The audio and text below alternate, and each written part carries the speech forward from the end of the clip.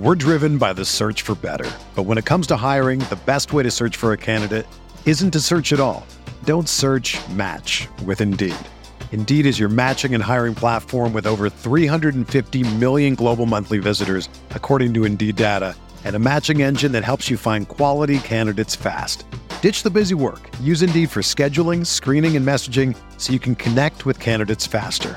Leveraging over 140 million qualifications and preferences every day, Indeed's matching engine is constantly learning from your preferences, so the more you use Indeed, the better it gets. Join more than 3.5 million businesses worldwide that use Indeed to hire great talent fast. And listeners of this show will get a $75 sponsored job credit to get your jobs more visibility at Indeed.com/Blue Wire. Just go to Indeed.com/Blue Wire right now and support our show by saying that you heard about Indeed on this podcast. That's Indeed.com/Blue Wire. Terms and conditions apply. Need to hire? You need Indeed.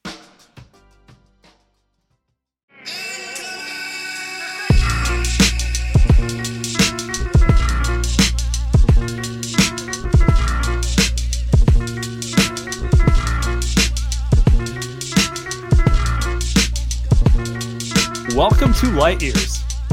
Andy Lou, Merry Christmas. How was your holiday? Minus the fact that the Bay took sweeping L's. Yeah, we don't talk about that. A lot of food. You know, I learned this year that instead of drinking right away when I get to my my uncle's house, I'm gonna go eat like 2 or 3 plates first and then drink. So I finally figured that out, age 32, and my hangover is actually not that bad today. So lesson learned. That's how long it takes for me. How about you, man? Solid. Nothing too crazy. You know, holiday now revolves around the 2-year-old, so he enjoyed it, and that's all that matters. You get him a gift? Of course. Yeah. How many? Hard to say. I don't know. It's like, because like they're little. There aren't asks for like an Xbox at this age. It's like ask for like little Hot Wheels. So it's like, Did he ask for a gift? No. Okay, I was gonna say that. But it's like, it's like those are like the little things that bring joy. Yeah. Like a stuffed animal, a car to push around, blocks, like nothing that's breaking the bank or super pointed. Anyway, we are back. We did not pod over the last 3 games. I was actually out sick for the most part, but we thought it made sense, give everyone a little break with the holidays. And Warriors go 2-1, lose on Christmas. And I kind of want to start here, Andy, because I feel like this kind of overshadows everything. We'll get to the game and all that stuff. But Steve Kerr post-game, been a minute since I've heard old Stevie kind of take over like that. I'm pulling it up real quick. Jokic finished with 18 free throws. I mean, you guys were clearly upset with some of the calls. Just what did you think about how big a factor was the way he was kind of ref today, and what did you think of it? I have no problem with the officials themselves. They're all across the league. We have really good officials. I have a problem with the way we are legislating defense out of the game. That's what we're doing in the NBA. The way we're teaching the officials, we're just enabling players to BS their way to the foul line. If I were a fan, I wouldn't have wanted to watch the second half of that game. It was disgusting. It was just baiting refs into calls, but the refs have to make those calls because that's how they're taught. So I have a real problem with the way we've legislated defense out of the game in this league, and the players are really smart in this league, and for over the last decade or so, they've gotten smarter and smarter, and they're just enabled. We have enabled the players, and they are taking full advantage, and it's a parade to the free throw line, and it's disgusting to watch. Thanks. Woo! The thanks at the end made me laugh. Woo! Woo! I have multiple thoughts. Go for it. I'll let you take the floor. I loved it. I loved that he did the full Steve Kerr politician version where he didn't actually blame the refs. Did you notice that? Yeah. Or blame He thanked them at first. He said they're wonderful. It's amazing. I don't think Barack Obama or our guy Gavin could have done a better job than what Steve did up there.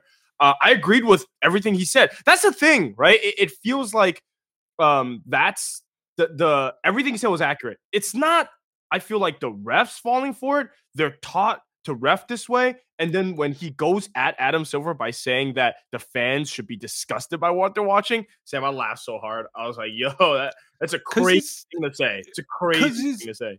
Because he's right. It's not the intent. It's not basketball.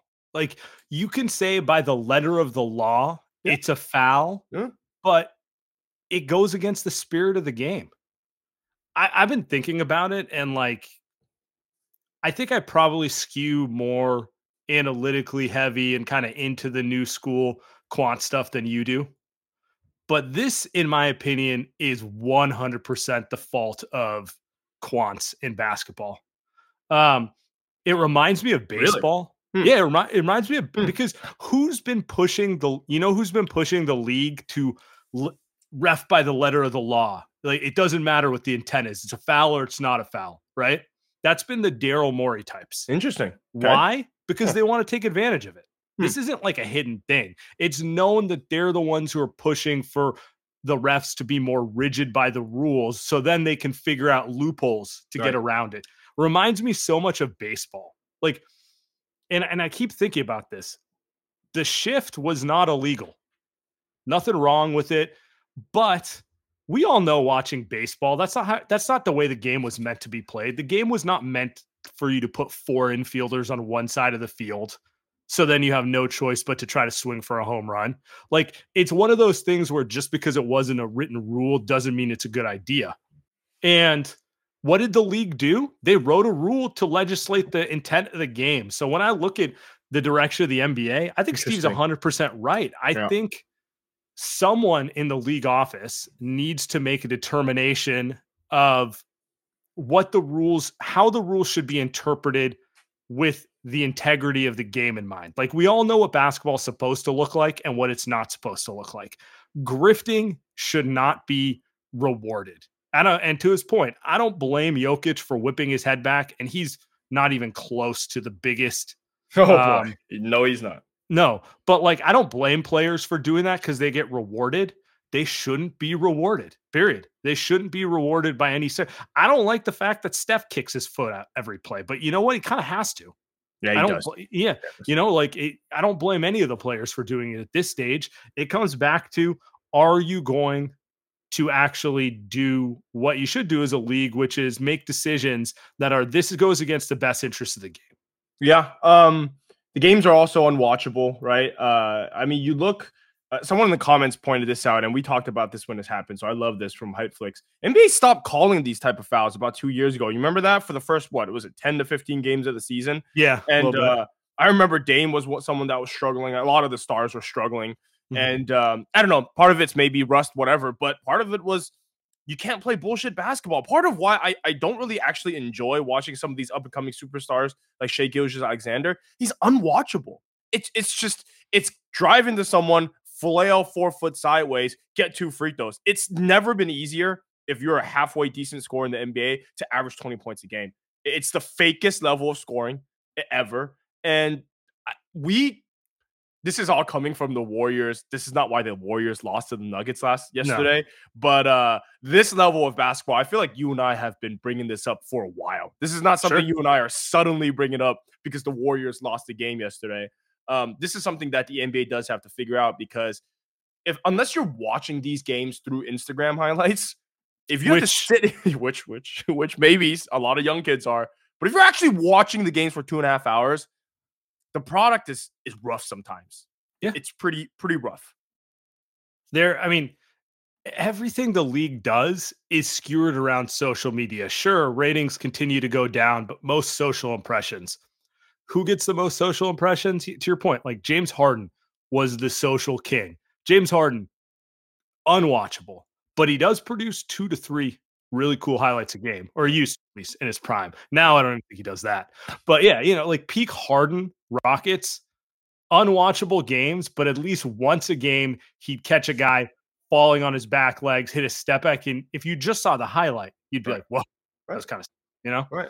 So I don't know. It's someone at the league office needs to take over, and This is actually the number one complaint I hear from friends who are not NBA fans. They're like, yeah. Grifting, the acting, like it's unwatchable. I don't want to watch it. I don't watch till the playoffs start, blah, blah, blah. Some of it is, of course, players sitting. There's a myriad of issues, but I do think if you just got games called honestly to the intent of the game, scores would probably be more around 100. If you're really hot one night, you get 115, 120. If you're cold, you score an 80. Instead of doesn't really matter what you do, you're scoring 120. The Warriors have a offensive rating of 124 since Draymond's been out, which is absurd, right? That's 8th in the NBA in that span. Just to put into perspective, it's every team's averaging 120 points now. It doesn't mean anything. And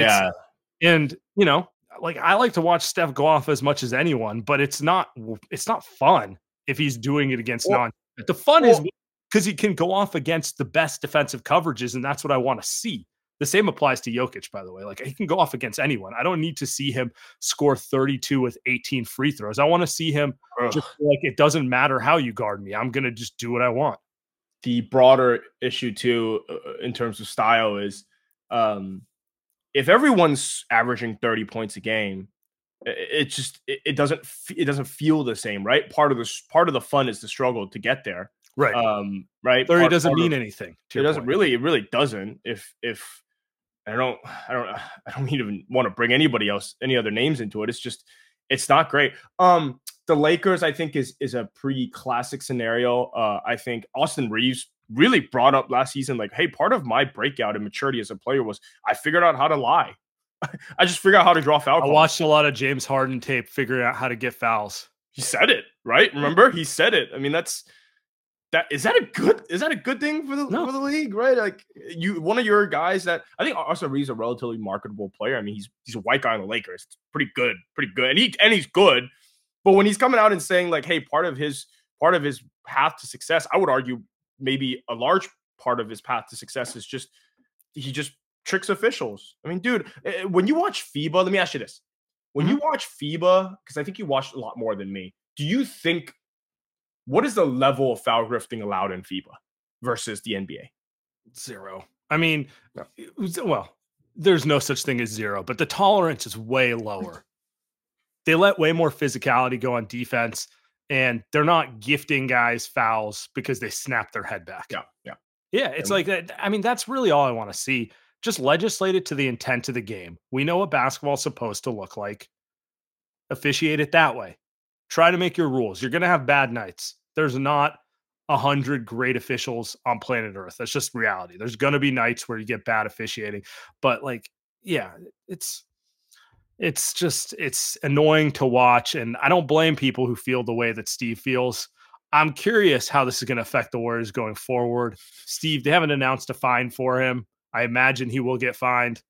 I don't think he really cares. Good for Steve. Yeah, exactly. Good for him. So good for him.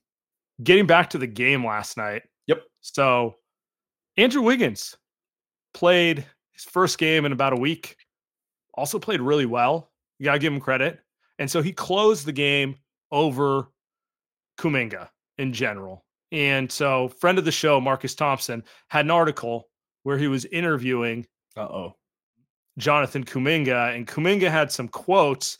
And this, I don't know if this is new per se. It's just, I think it's interesting here. I think this part is really interesting here. He goes, me with the ball, nobody's guarding me. Okay, Kuminga. And then, through 3 quarters, Kuminga had 13 points, 4 for 8 shooting, 5 for 8 from the line. And I would say Kuminga was pretty good in his minutes. Overall, he played, how many minutes he played? Played 20 minutes, 25 minutes, something in that range. Let me double check real quick. No. But he didn't, 23 minutes. Good guess. There he goes. But sometimes I gotta take that away to make sure my OGs get the ball. That's where it's confusing. Sometimes I come out the game not knowing what I did. And that's what messes with my head. It's like, what do they want me to do? I can pass. I can do different shit. It's kind of a paraphrase quote, but he's kind of getting at the fact that, if I play well, If I play poorly, I get benched. If I play well, I get benched. I don't really know what I need to do to play more minutes. Not the first time we've heard this from Kuminga, but interesting coming out after first the time we've heard Christmas it publicly, Sam. First time we've heard it publicly. In that directive wording, yes, you're right. Most of it's been like word behind the scenes is correct. Big John is frustrated with his role. Okay, Big John. I don't know. That's good. So anyway, I mean, what's your takeaway when you hear something like this? I love it. I think actually when I saw this quote, my eyes popped up, right? There was a lot going on in that game yesterday on Christmas. Mm-hmm. We may never even get to what happened in the actual game because all this stuff is so juicy. I think Kuminga's right. I think this is the first time he's publicly said it. I think he's comfortable understanding that he deserves to play more. Last season, and I know, and Steph talked about this, and Marcus wrote the article about Steph's speech against Sacramento. Guys like Kuminga and Poole are going to have to buy in, right? And I don't feel like Kuminga was as comfortable last season coming out and saying, I need to play more. Maybe he wasn't as confident. This season, he's saying, look, man, you guys aren't good enough to sit me down in these type of games, and you need me out there. I don't know how you can argue against that right now. Right? No. There's no reason you can argue against that. To your point, Wiggins played well, should have closed, fair. Clay was terrible last night, but he's been good for a while now, so he closes. Steph closes. And then beyond that, like Chris Paul, baby. Exactly, right? So I'm not need the ball handling. And that's where that's the issue, right? And that you kind of need Looney Jokic maybe, but I would argue that you gotta just play this kid so that he has an option to show you that he can do it. We already know what Chris Paul and Looney are going to do at the end of game. So what are we really doing here? If you're not going to figure out what this kid can do, you're pulling up the game log here. I think Kuminga's right. I think Kuminga's absolutely right. 23 minutes is criminal. Steve Kerr has done a terrible job off season. People get mad at me. Sam, I don't know about if they get mad at you. People get mad at me saying that Steve has done a terrible job. And we tried to tell you that the locker room's pissed about this, and now it's coming to the forefront that Kuminga's just sick and tired. Yeah, I mean, I'm pulling up his game log, and the point I'm bringing here for people listening after the fact, 7 games since Draymond's gone down, he's been in the starting lineup. They are 5-2 in that stretch. 1-2 against winning teams, but I think end of the day, if I told you they'd be 7-2 without Draymond, 5-2 without Draymond, you'd be, I'm taking that. I'm taking that 8 days a week, right? And in that span, he's played more than 30 minutes one time. He's averaging over 14 points, over 5 rebounds, 2 assists in 25 and a half minutes. More importantly, he's shooting the ball confidently, 40% from 3, nearly 60% from 2. The most noticeable thing for me is he's been finishing a lot better since he's been put into the starting lineup. Some of that is Steph gives you space. Some of it, I think, is just confidence, knowing that he has a little more space to attack the rim, that if he makes one mistake, he's not going to get pulled. If you were to push this out to normal starters' minutes, his stats average about 20 points, 7 rebounds, 3 assists efficiently. I don't know if he could hold up for an entire season. My gut says because he's a young player, there'll be periods he does better, periods he does worse, and it's probably a little worse than that. Fine. Yep. But very productive player. He's also by far the best athlete on the team, and by far the only guy who can get to the rim at will on this team, even if his handle is sloppy. It's actually gotten better too. It has. I know I've been a hater. Raised my hand. I've been a hater, but his handle's got a lot better getting to the rim. He doesn't dance anymore. He just goes straight through people. Yeah. And Marcus pointed it out in his article. Kuminga's never played 30 minutes 2 games in a row, which I thought was crazy. The chat's pointing it out as well, but it is kind of wild. He plays phenomenal against Boston. They lose Podz. They win that big game. He gets 17 points, 7 rebounds. You really felt his impact. He got the key defensive stop on Jason Tatum.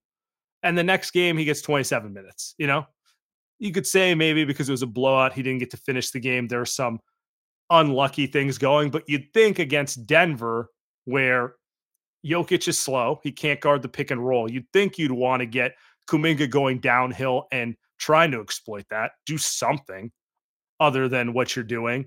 But yeah, it gets back to like the broader point here, which is he's not a rookie. he knows how to play and he represents a higher ceiling for your team. And when it gets to the end of games or things get tight, Steve just wants to play the guys he knows. It's very Doc Rivers. He'd rather lose games with Looney and Chris Paul than take a shot with Kuminga right now. And I understand his frustration because those guys can retire. They're made men. He hasn't, Kuminga hasn't got a contract. He's trying to establish his career. All that stuff ties into it. And I'm just sitting here, I'm going, not only you're asking him to sacrifice when he knows he's better than some of the guys you're playing. And I don't know how the guys on the court like Steph are kind of okay with it because their best shot requires Kuminga to become that wild card player, that other guy who can give you 20 in a playoff game. You make all the points. You got to the contract stuff. Part of this is frustration with the contract, and this is where I cannot question the kid. I mean, he's got maybe $100 million coming to him, and it's not like this team is 20-10. The Warriors are 20-10 right now. I'd be like, all right, like relax, right? Go. You're not that good. You're not right. Second level, second year Kawhi. You can't talk about this if you're like the 2 seed, for example. You just sound like a jerk if you're like, what about me? Yeah, but and even then, going on. He might have a point. Even then, he might have a point. But right now, they're 15-15, and they play against a team. I thought, Sam, dude, I thought the Warriors outplayed the Nuggets yesterday throughout large stretches of that game. Now, the Nuggets won because they're the champions, and they've got better players in their prime, and they know how to win better in the clutch right now than the Warriors. But throughout the majority of that game, I thought the Warriors outplayed them. I thought Kuminga was part of that, and frankly, it's embarrassing to hop onto what you're saying with Paul and Looney. If Steve Kerr doesn't want to adapt to the way that this team has strengths, just don't coach. Just don't do it, man. It's your last season as a Warriors coach, in my opinion, anyway. What are we doing? He doesn't have an extension. It does feel like he's going to pull a Bob Myers and just step away as well. So maybe he does, maybe he doesn't. But he's not. Okay, let me ask you this. Do you think that the locker room is completely bought into Steve Kerr right now? I think Steph is. Yeah. I think Clay is. Facts. That's facts. They got 2 rookies in Podz and Trace who don't know any better. And I mean that in the best way possible. I don't know. I think it's just Kuminga and Moody, honestly. And then Moody is a different conversation. He's getting the short end of the stick. But I don't even want to talk about him right now because Kuminga in this situation has at least been starting. The frustrating thing is Steve won't play Wiggins and Kuminga together, even though it's very clear that probably represents your best chance of putting together an elite playoff defense. I'm not saying they will get there, but like those guys have the physical tools to hang with the big boy teams you got to play. You go against OKC, those are guys who can like switch on to Shea and like, actually play defense. Can you explain why he doesn't do it though? Right. There is a semi-valid reason. I think it's bullshit. Yeah. Playmaking. Right. They're not good enough passers.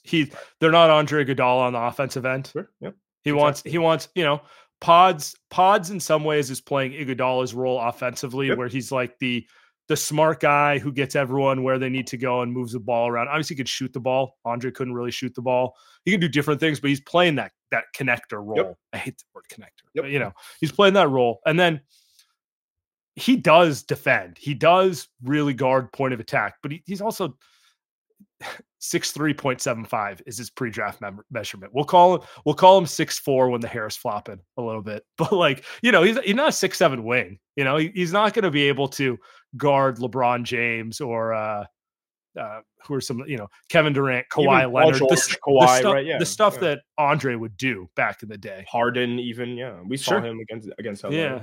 So it's just kind of like, it's pretty much, he's like, I need a guy who can connect the offense out there. So that's one role. Obviously, Steph and Clay, that's 3. And I need a big, so that means only one of Looney or Kuminga can play. It's a really rigid way of thinking. That's really what it comes down to. It's like the only way we can play is the one way I have built a system. And I'm not saying the system's bad. I'm just saying you don't have that roster. Yep. That's it. And at some point, I actually kind of feel somewhat bad for Steve Kerr, because the point of Marcus's article is something that we've mentioned, is that they just have too many good players, but not great. Yeah. None of them are great. There's not a single great player on this roster except for Steph. So when you have 9 good players, Steve's pretty much, you're entrusting him to click the right buttons every night. And then you throw in the political aspect of these guys, where should Clay have closed last night? But if he shouldn't have closed, who's going to tell Clay he can't close last night? Because Clay was terrible. So, like, are you going to tell him he's not close after he's played well for 3 weeks? Right. So it's like, I kind of feel for Steve in that aspect. But at the same time, he's making it hard on himself by saying, well, I can't play Wiggins and Kuminga. That's just what I feel. That's my ideal. Well, your ideal is not fucking working. And it hasn't worked last season when Anthony Lamb, who's now sitting on the bench, per the comments, in Australia, he's not even in the NBA. You played him every game over Kuminga. New Zealand. Oh, sorry. Even worse, Australian League. Even worse. Right? So it is hard for him, and he's not clicking the right buttons. That's why this team is the definition of mid. I got a question for you. What's the Warriors' record if Eric Spoelstra is the coach?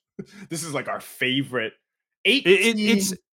It's my favorite question, because the only team in the NBA who I would say consistently is better than the sum of its parts is the Miami Heat. It's an okay roster, right? Like, Bam's a stud, Jimmy's Jimmy. I love Hawkeyes, not gonna lie. Like, I really Amazing do. Yesterday. But like, this isn't a top tier talent roster. It's a okay roster, right? But the Heat always overperform.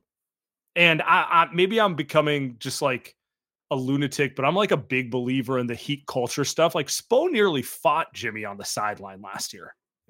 That's his best player.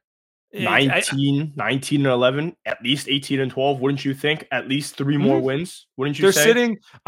So 18 and 12 is what the Miami Heat's record is. Dallas is 18 and 12. Sacramento 17 11. So basically same thing. That's probably where the Warriors are at worst. What I'm getting at is this isn't a bad roster.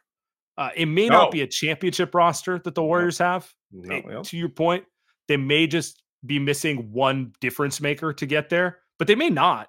I just know they're not maximizing it. Like, does the Draymond shenanigans happen with Spoelstra in the Heat? Well, Spo might have held him more accountable years ago. I think that's maybe that's what happens, right? Yeah. Would Spo be afraid to bench Clay? Oh, no, definitely not. Definitely not. And Clay would want to fight him. And honestly, they probably come out better on the other end. Like, he's willing to. He may be mean, but he's mean to everyone. He's fair. He's very fair. And I think that gets back to the Kuminga thing, where he's going, there's one set of standards for the veterans and another set of standards for me and Moses and these young guys.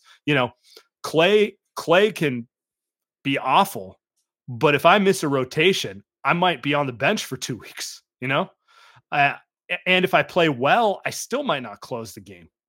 So that's kind of where I'm sitting here going, this isn't the type of roster Steve wants. Steve wants a veteran roster where he can have a clear hierarchy, but it's not what he has. It's just tiresome watching it when you're seeing maybe the most talented young player on the roster who represents a potential like game-changing piece for them be kind of stuck in this like, oh, you played well, but we're going to bench you. It's I feel like we're going long on this, and I like it because I think this is something that's been an issue for over a season now. It's not that Kuminga is a young player and Steve won't play him, because we're seeing Podziemski play 30 minutes. I mean, how he played 40 minutes last game. But Steve's thing is, if you don't play my way, you're not playing. And that's the type of thinking that gets you out of the NBA. And now he's got too much cachet. He's won too much. He's a nice guy. People like him. He's just done a lot in his career. But that's the type of thinking that'll get you stuck in the past, right? I mean, didn't we see what happened with Pop in the Spurs? And he'd have to really overhaul his system, especially offensively, for them to win that I think, was it the 5th or was it the 4th and 5th championship the way he was playing? Maybe it was just the 5th, the way that they were playing, because they were really just to slow it down, dump it in. Let's go from here. And then they transition into dude, let's just go crazy on the threes, right? Let's be one of the most efficient motion shooting passing teams out there. They played a beautiful brand of basketball. I don't know if that's what Pop wanted to do offensively. And I think that's the same thing for Steve, where it's, dude, you got to understand, you got to coach to fit the players if your system isn't going to work. And it's obvious that it's not. So it's like Kuminga, because he doesn't play the way that Steve Kerr wants him to play, he just doesn't get to play. That's different when you're 20-10. And when let's say you win 2022, you win a championship, dude, you do whatever the fuck you want.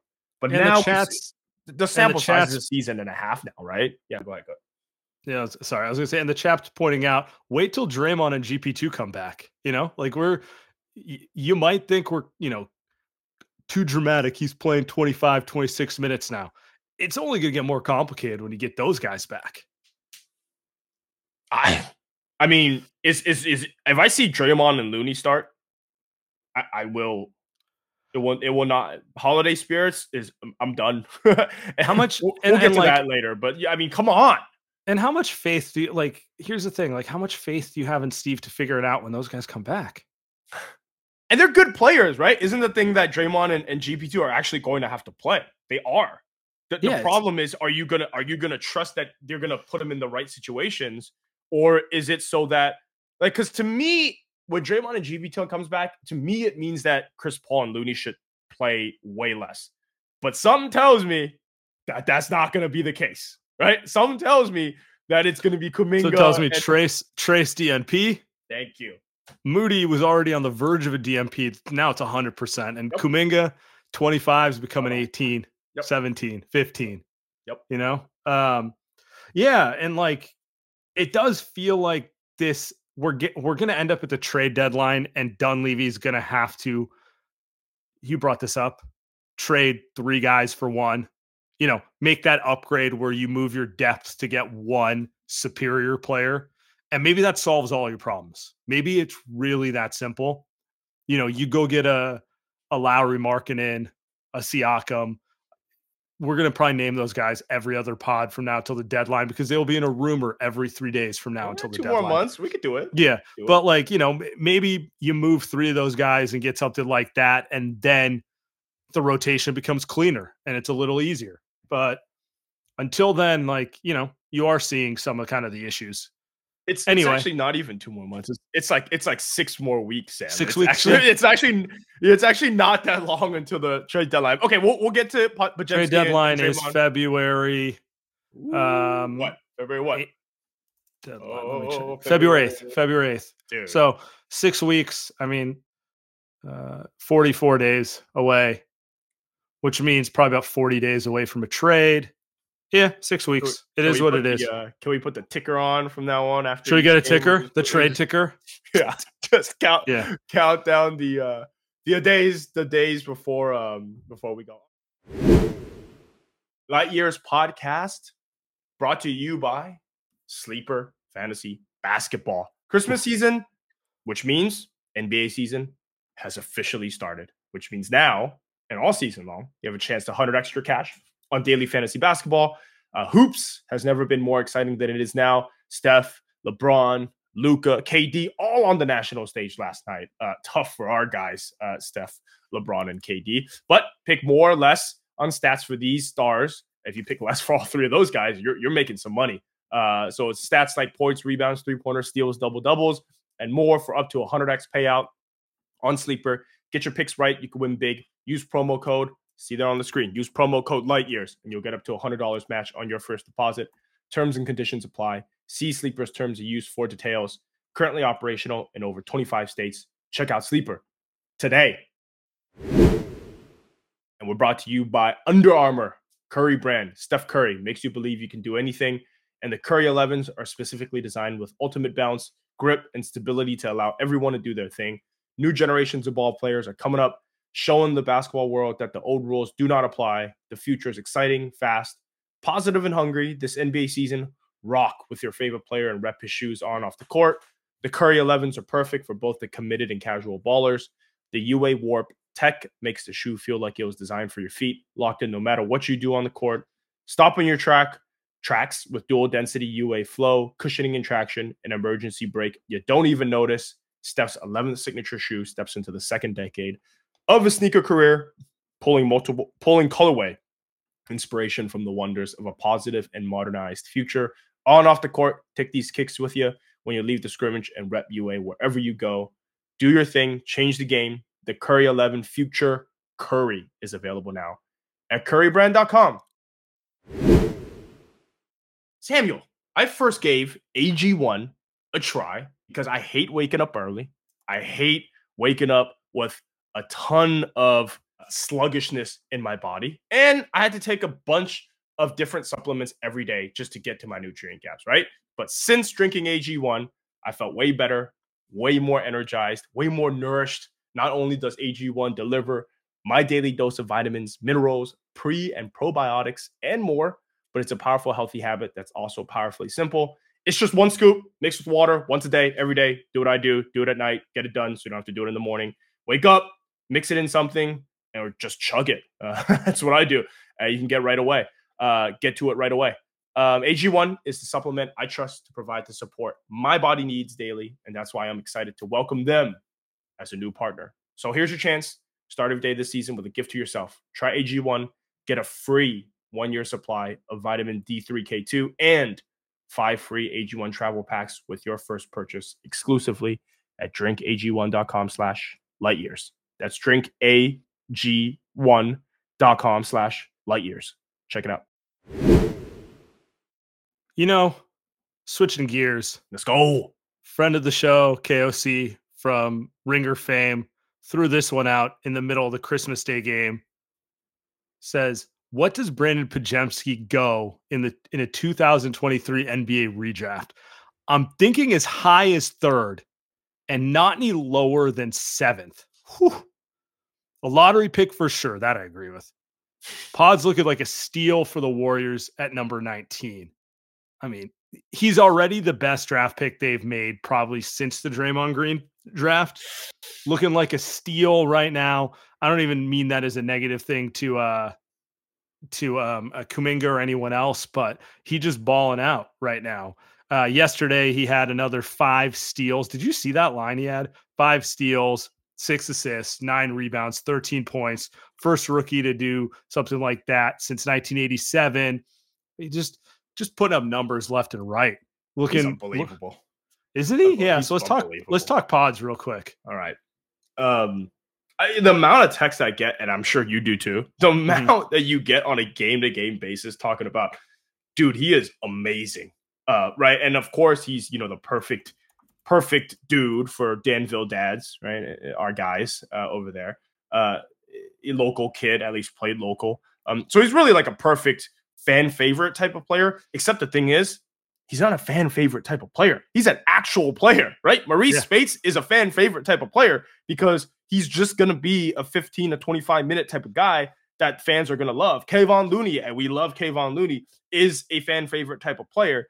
Brandon Podziemski looks like he's going to be so much more than that. He's going to probably start at point guard for the rest of his career. I mean, as long as if Steph isn't here, right? So if we're going to talk about, because to KOC's point, top 3 pick, yes, thank you. Wow, that was perfect. In the draft, I don't know. Yeah, there's a lot. But obviously Victor's going 1 still, no matter what, probably for the next 5 years. Brandon's still going 2. I know you're not a huge Brandon Miller fan, but he's been really good for a rookie. Some of these guys have been good as well. Like Derek Lively's been good. Oscar Thompson's been good, right?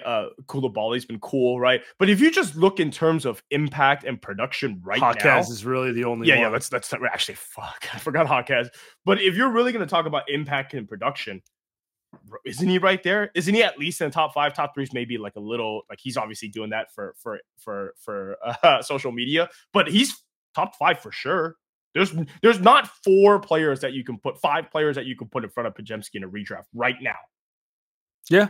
I mean, just looking at it, these are players I feel comfortable taking ahead of him, both based on current play and like who I think will be the better player in 3 to 5 years.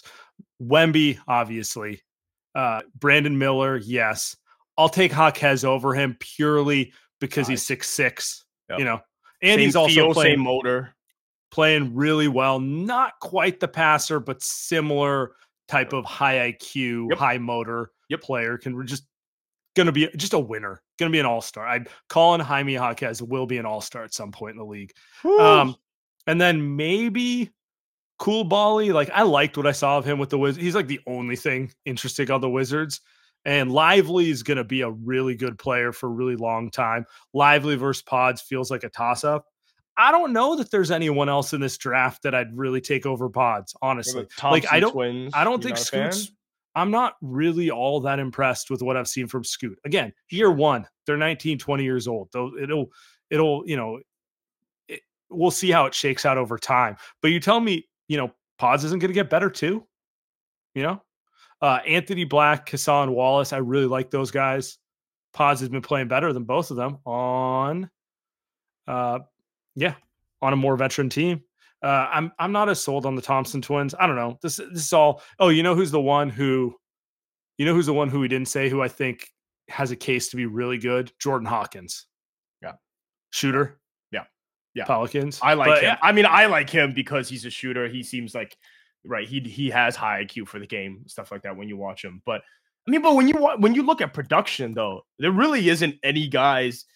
And you look at production from Podziemski where he's not being given 30 minutes a game, right? That's really impressive part. He basically is going to get Moses Moody traded. Because they wanted to give Moody those minutes and he's just better than him. Yeah. He just took his job, to your point. Steve didn't want to play him. He quote unquote had to play him. Which is another thing. But if you look at him, like maybe you can argue it's still too early that Anthony Black, who's bigger, great feel for the game, right? Sure. More athletic. But it's not like if you put Podziemski on the Magic, he probably would have ripped somebody's job away too. Like Markelle Fultz, who's been hurt a lot as always, but like he's probably done on that team. I would say Jalen Suggs and Podziemski's probably leading that backcourt at some point, right? Like Gary Harris is done. Like he's ripping a lot of these guys' jobs away. Jordan Hawkins, who had a little stretch with the Pelicans where he shot very well, but he's out of the rotation.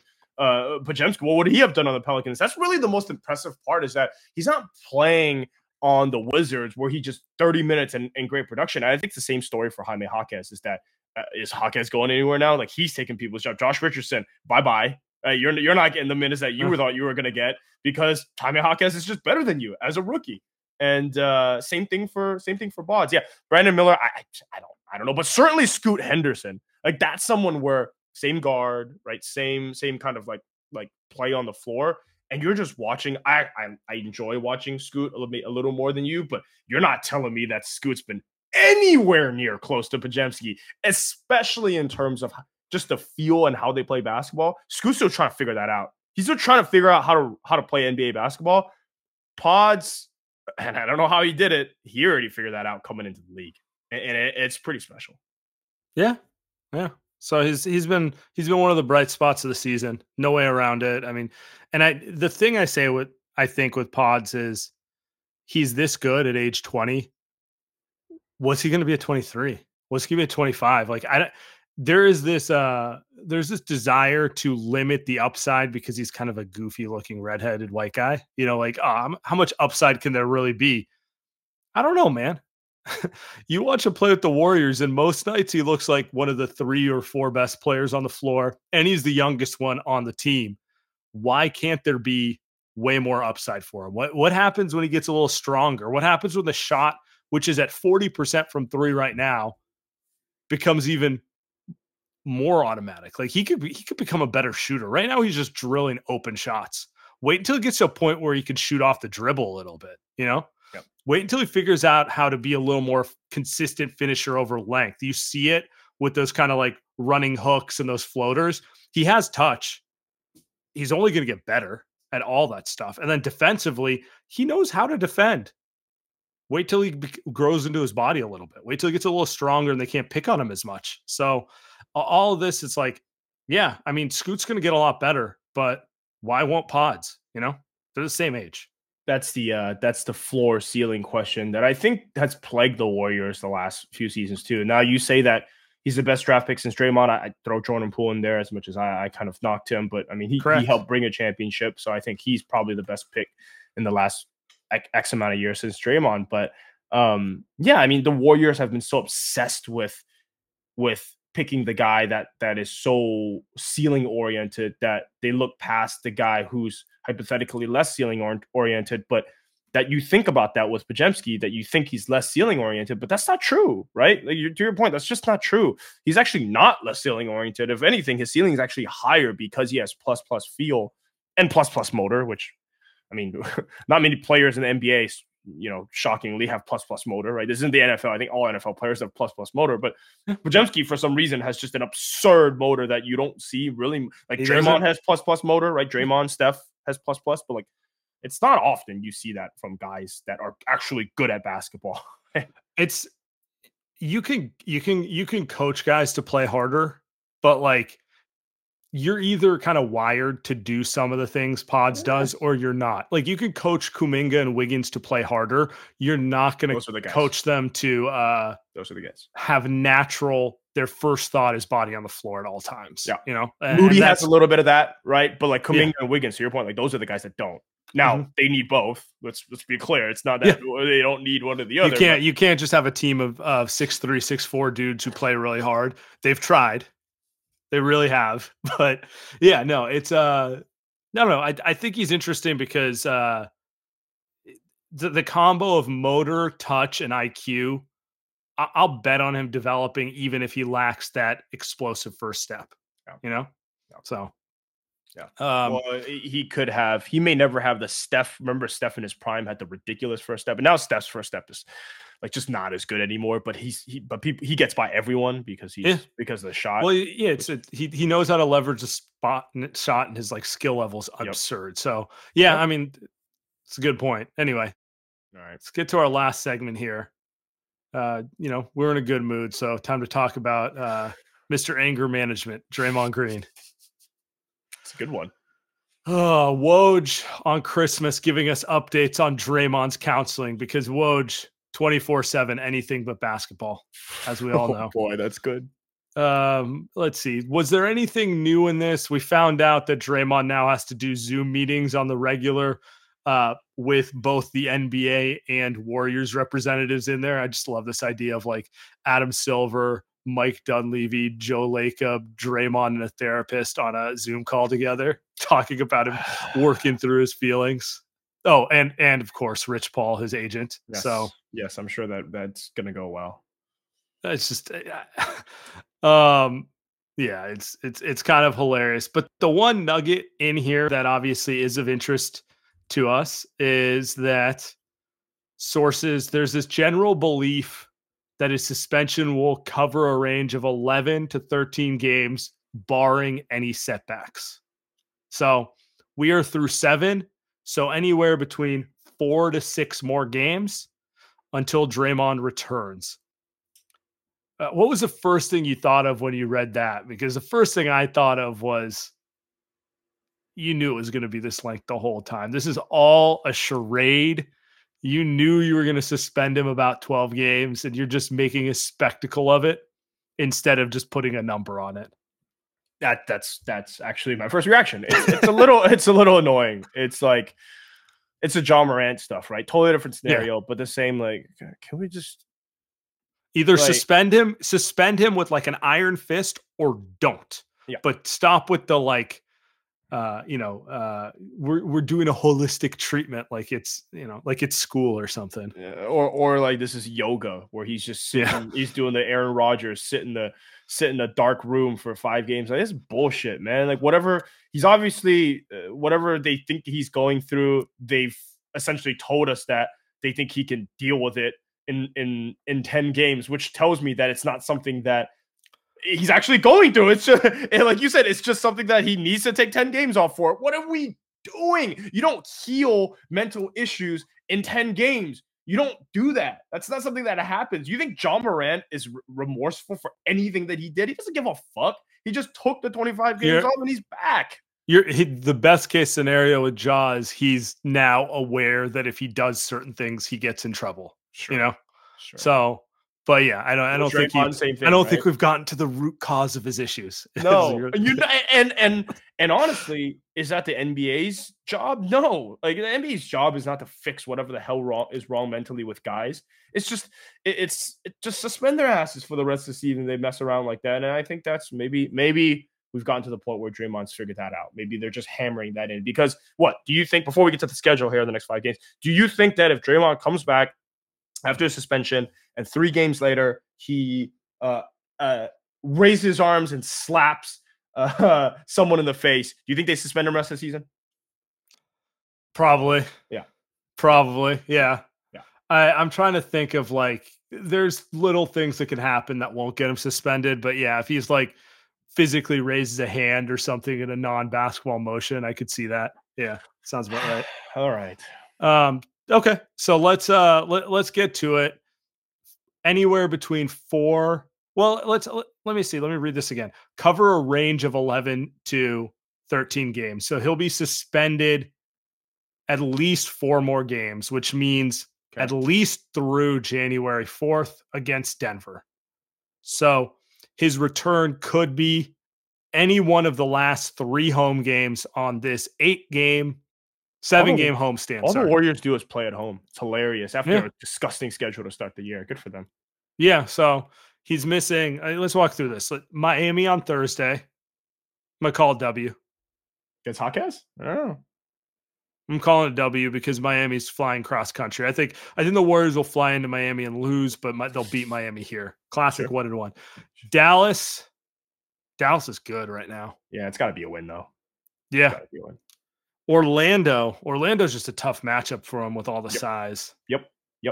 But they got destroyed by Orlando at home last year.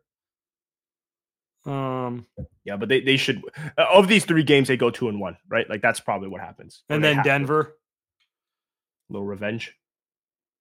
So you're saying 3-1? I mean, if it's 2-2, it wouldn't surprise me. Is what I'm saying. But they probably do the. And then they got the Pistons. Do the Pistons win a game before January 5th? Jesus, it's hard to imagine the Pistons winning a game ever again. Like they're going to, I think, not go 2-80, but I don't know how. Like you watch them play, I'm like I don't know how you lose a game to them. I don't know. Watch them in the beginning of the season. I've since stopped. I'm not gonna lie, but yes, that is a team that. A serious team. When they hit 20 losses, I've been tuning in. It's not for full games. But like 5 minutes if it's close, just checking in on them, watch, a few disgusting turnovers, watch the game go. Okay, I saw my Pistons for the night. 26 in a row, man.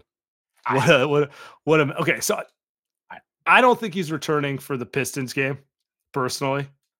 I think they need to take. I think my money's going to be on Sunday against the Raptors, or maybe that last home game against the Pelicans.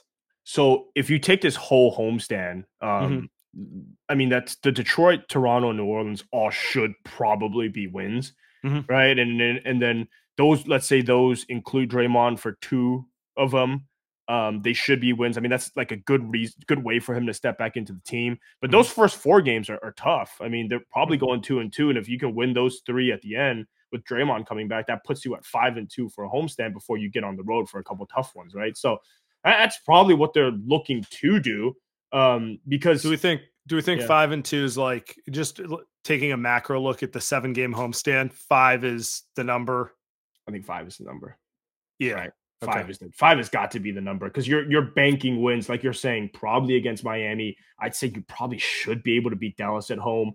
And then, Orlando, Detroit, you better beat at home. I mean, yeah. And Toronto, honestly, the same thing. Toronto should be an easy W. So like half the home games are relatively easy. Then the other half are like kind of tough. Denver's obviously tough. Dallas tough. Orlando's tough. So yeah. Because it's at home, I guess 5-2. I'd say 5 is minimum acceptable. 6 would be great. 7-0 would be amazing. Yeah. Not going 7-0. 4-3 is probably what they'll end up doing because we've watched these Warriors for this version of the Warriors for a season and a half, and It's going to be disgusting. But I think that the stuff with Draymond coming back too is what happens with the team's lineup when he does come back. He's obviously going to start, you would think. Maybe he comes off the bench because of conditioning, but like when it really does happen, what are they going to do? They can't play Draymond and Looney anymore. Not even because of the spacing stuff, Sam, because of the minutes. I mean, like right now, Looney is so but bad. also the spacing. Yeah. Looney is so bad right now. I just don't know what you do, man. It's hard to maybe the move is can you start Draymond at the 5? Yeah, I mean, what they should do is give Draymond, Kuminga, Wiggins, Clay, and Steph a serious look as your starting lineup. Podz gets the short end of the stick there, but I don't know. You can move Clay to the bench. I think you kind of want both Wiggins and Kuminga on the floor if you're going to play Draymond at 5. Just have a little added wings. At least that's your longest wing lineup, right? Yeah. Like it's not the death lineup, but it's like the closest facsimile to what worked in the past. So you're just going to have to play a different brand, especially offensively, where it's not going to be you can't play motion with that because Wiggins and Kuminga can't play motion. You're going to have to say high pick and roll, cut Kuminga, cut baseline lob, play the 2-on-1 game with Draymond. Like no more off ball stuff. Stay on the ball, right? Like it shouldn't be that. You could go off ball when Chris Paul or Podz come in the game, but yeah, when that lineup's out there, let them start. I don't know, something like that. That is probably the best. I mean, I would enjoy seeing that lineup, even if it's going to struggle probably in small sample size. But I mean, hypothetically, it's not the prettiest lineup because only Steph and Draymond are really like smart enough to handle the ball. But whatever, right? Yeah, whatever, dude. I want to see a team that can play defense. This team has. Hey, they legislated that out of the game, though. It's just, I mean, even this 5-game win streak, they struggled on defense a lot of the time against some of these worst teams, right? So it's just, we'll see when he comes back. 11 to 13 games. Just hilarious that suspended indefinitely 2 weeks later becomes, it'll probably be back in 5 games. Like, did we hear of a breakthrough? Did Draymond go through a breakthrough? Did he cry in therapy? What happened? It's embarrassing. He opened up about an incident in the 5th grade that has been deep down buried inside of him. If that's why he's so angry. If I heard that, I would laugh, but that is true. That is actually what, like, if I heard that, I'd be like, all right, well, maybe we're getting somewhere, but I'm sure we'll get a documentary from Draymond at some point in the next couple of weeks. Some bullshit presented by Bleacher Report. Yeah, and it just leading off on a TNT Thursday night, like Draymond in therapy. Gross. Yeah, I mean, I'm only making fun of it because they have no credibility in my mind. I agree. Like you, therapy, good thing. I want to support people when they do that, but it's just like they have no credibility. Yeah, Let's be real. No, it's obvious they don't. It's a charade. Yeah. They don't care. They don't care. We don't care. Draymond, when you come back, maybe don't slap anyone for no reason this time, and the Warriors are going to be a little better. So we'll be back on Thursday night. Post Miami. Yep. Post Miami. We can do the full Hawkes versus Podz break. Later, guys.